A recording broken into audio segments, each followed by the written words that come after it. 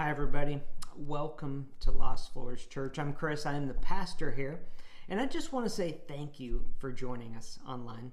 I love looking at the statistics and seeing that there's people on the East Coast, in the Midwest, and Kansas, all the way to Hawaii, and even in Arizona that join in and watch us each week. And I just want to say thanks for joining us. And I'm loving this sermon series on living a generous life. It's powerful, this idea of living a generous life. And today we're going to look at generosity actually leads to us being happier. There's actually lots and lots of scientific studies. And lately, the science world's doing lots of studies on the brain and neuroscience and looking at what makes us happier. And so there's many studies out there in these experiments that show that generous people report being happier, healthier. They actually live longer, and they're just more satisfied with life. As opposed to those that tend to hold on to things more, that are stingy, which leads us right to Proverbs chapter 11. And it says this: give freely and become more wealthy. Be stingy and lose everything. The generous will prosper, and those who refresh others will themselves be refreshed. In these studies and these reports, it didn't matter how much the people gave away. In fact, it had more to do with how often they gave stuff away. And so those that gave away smaller amounts more often were happier than those that gave away large amounts less frequently. And so the examples that they gave are people that gave to a charity each month or went and worked at that charity each month. People that would stop on their way to work on a regular basis and buy coffee for their coworkers. These people were happier and healthier than other people that tended not to do those generous things. There's one article in Time magazine, it was written in 2017, and it's titled, "Being Generous Really Does Make You Happier." And in this study that Time wrote about, they took these participants and they told them they're going to give them $100. Now, 50% of those participating in the study, they were going to give them $100, and they said, you get to spend this on yourself. So think about how you're going to spend this on yourself. The other 50%, they said, we're going to give you $100 and you're going to spend it on whoever you want, however you want, but you're going to give it away or buy things for other people. And so these people, they thought about what they're going to do, and then these scientists hooked their brains up to all these wires and stuff and then basically interviewed them about what they were going to do with the money. And over and over and over, the people that were going to spend it on themselves felt a little bit of anxiety. They weren't super happy. And in the questioning, they weren't generous in their responses. Those that were going to give it away, there was something about the thought of giving it away that they were excited about. They were happy about. And they began talking about how they could be more generous even in the future. And so the thought of being generous led to more generosity. It's amazing how our human minds work, right? Because as science has said, as God and the Word of God has said, generosity leads to a happier life. And so we go back to this. We give freely. We become more wealthy. And maybe as we give freely and become more wealthy, we're not just getting wealth, but we're getting more satisfaction with life. We're becoming healthier. We're becoming happier. And when we hold on to things, we lose that happiness. We lose that excitement. And so the generous will prosper, right? Those who refresh others will themselves also be refreshed. I can just see that verse in Proverbs just come alive with these studies. Here, science today is proving what the Bible said some 2,700 years ago. I was out for a run the other day, and I was running up a hill by my house. And at the top of this hill is this house that has, it must be 10 orange trees in the front yard. And these orange trees are huge and they are loaded with oranges. And I'm talking like hundreds and hundreds of oranges per tree. And no one's eating them. It makes me want to go up and start picking them and taking them home, but they're not mine. But it got me thinking about the generosity of God. Just look at that one orange tree.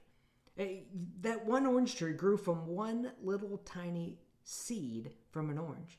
And when you open up an orange, there's lots of seeds in there. So each of those seeds could create another tree with all these oranges. And in season after season, those oranges grow and they're ripe and beautiful.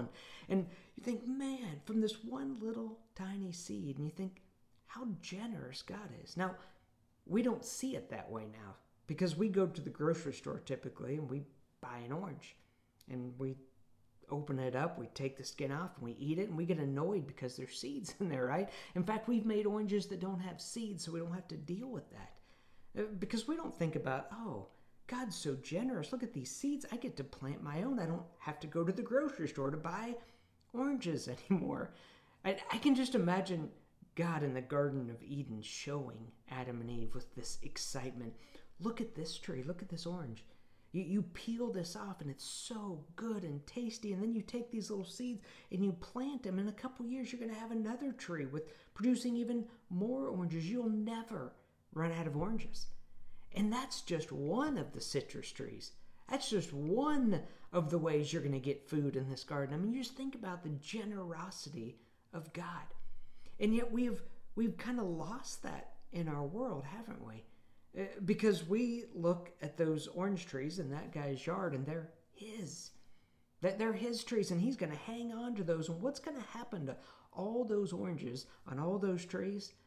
They're going to fall off and they're going to rot on the ground. And no one will enjoy them. He's hanging on to them and he's going to lose it all. You see, so often we lose generosity because we have this view that these things are mine. I earned them. I paid for them, so they are mine.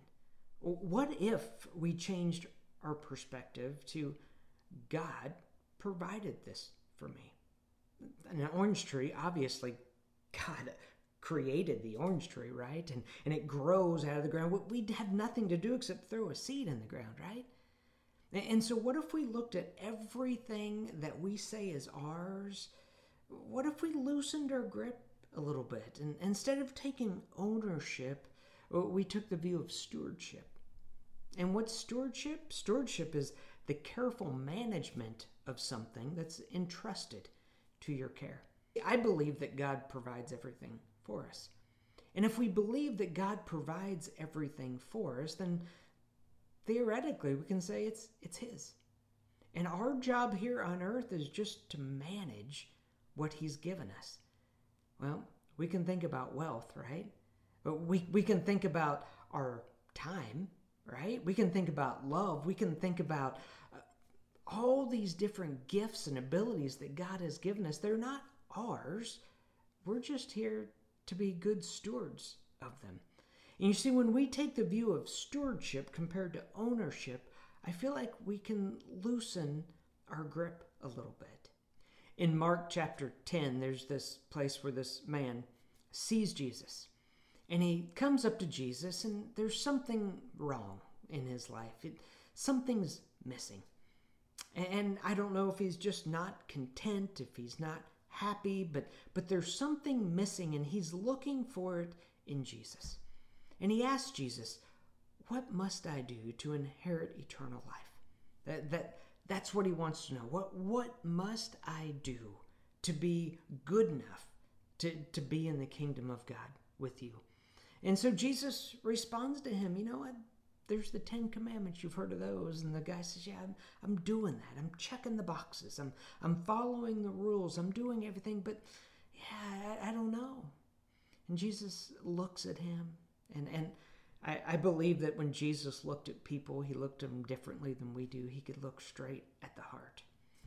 And he could see that this man wasn't happy.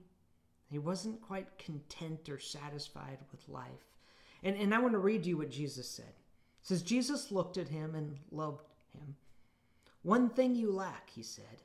"Go, sell everything you have and give to the poor, and you will have treasure in heaven. Then come, follow me." At this, the man's face fell, and he went away sad because he had great wealth. This is a profound story when you really look at it from the view of generosity. This man had great wealth. He's looking for happiness. He's looking for eternal satisfaction, right? How do I get to heaven? And Jesus looks at him and he knows exactly what's missing. He's saying, you are holding on to your stuff so tight that you can't see God. You can't see other people. You can't live life properly. You need to let go. In fact, he says, just go sell it all. It's not important. And then really live life. Go sell all you have and then live life. And what happens? It says the man went away sad. His great wealth. Most people are going to go, man, that's going to bring me happiness, right? But it says he went away sad because he had great wealth. And because he had great wealth, he didn't want to let go of it. And happiness avoided him. To me, that is so profound. A man that's stingy. And then it says, man, if you sell it all, you come follow me, guess what you're going to have? You're going to have treasures in heaven. You want to know how to get eternal life, eternal satisfaction? Give it away. But the man couldn't do it. He was stingy, and he held on to what was his, and guess what? He lost everything. Do you see how ironic this is? This man wasn't content with life. He was missing something. And when Jesus told him what it was, he was unwilling to do it. And Jesus goes on to tell his disciples it's going to be really difficult for rich people to get into heaven. And why? Well, because they view their wealth as theirs. And they're unwilling to loosen their grip. They own it. That's why it's difficult for them. And please understand, this isn't just about money. Think about our time. I mean, our time is God-given. And we are so stingy with our time. But what if we said, hey, God has given me this time. And what if I can be generous with my time? And I can actually stop and spend more time with my family. Or spend more time talking to a friend, because this isn't just my time. This is God's time that he has given me. And how do I need to use that time? And just life in general. This life we live is a God-given life. And yet we hang on to it like this is our life. What if we view these things as more of a stewardship? God is loaning me this time. God is loaning me this life. And I can just let loose, be generous, and enjoy this life. You know, the words of my dad ring in my mind. The words, don't waste it. He said that so many times through my time as a water boy and as a player for him. And what he meant when he's yelling at his football players not to waste it was, don't waste your time in practice, right? Don't waste your God-given abilities. Don't waste this moment in time that you can do something great. And he told us that over and over, and I always hear it in mind, don't waste it. And we really should stop. And we should really think about what are we wasting? Just like the guy with these orange trees that's wasting all these oranges. What in our life are we wasting? Are we just letting go away and rot away because we're not using it the way it should be used? Those are our gifts, our talents. This moment in time, this moment with our kids or with our wife or with our friends, or this moment that we're in church. Don't waste these moments. I believe Jesus was pretty clear that we should not waste what he has given us, the resources that he has given us. In fact, Jesus tells a parable about this very thing. You can find it in Matthew chapter 25. But in this parable, you have an owner of the land. And the owner is getting ready to go away, and he calls 3 trusted servants to him. And he gives each of the servants some money. And he tells them, I need you to manage this while I'm gone, and I will be back. He gives the first servant 5 talents, which is a huge amount of money. He gives the second one 2 talents, which is still a huge amount of money. And the third one, he just gives 1, but it's still a huge amount of money. And the owner leaves. And the story goes that the first one that got 5 talents, man, he went to work. And he took those 5 talents and he literally doubled them. I mean, he produced 5 more talents. He did exactly what he was supposed to do. In other words, he didn't waste any time. He didn't waste his time. He didn't waste his gifts. He didn't waste the money that he was given by the owner. And then the second guy, he got 2. But he did the same thing. He went right to work. He didn't waste anything. And he doubled his.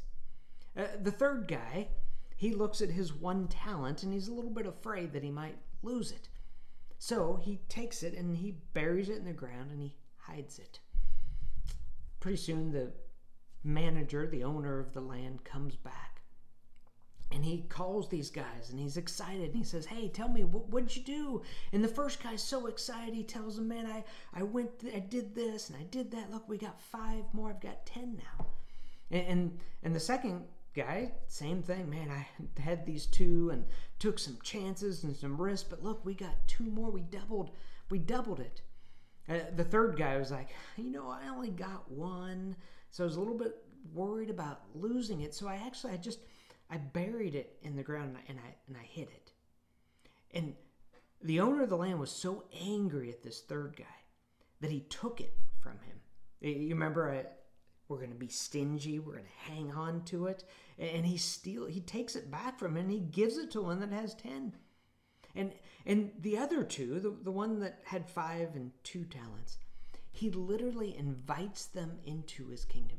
He says, come and share your master's happiness because you took what I gave you. You took and you managed it well. You were good stewards with what I gave you, with your time, with your talent, with your love, with your compassion, with whatever it was, and you put it to work, and look what you did for me.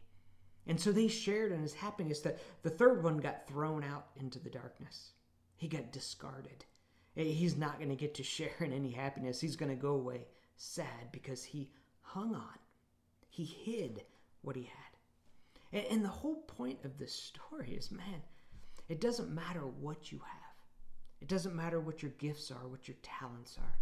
It doesn't matter how much money you have. The point is that you take it. You hold on loosely to it. It doesn't mean you're stupid with it. You hang on loosely to it. And you live generously. And as we live generously, man, it just comes back to us in the form of joy, happiness, satisfaction with life. We live longer, we live healthier. It's the way God designed it. You see, the God that created us is a generous God. And because he's a generous God, he wants us to be generous in the way we live our lives. Let me pray for us. Dear Heavenly Father, I pray that you would help us to see the truth in this idea of generosity, to hang on to what you gave us loosely. I pray, Lord, that we would live generously and that we would celebrate and praise you because you are a generous God. And we praise you. And we pray all of these things in your name. Amen.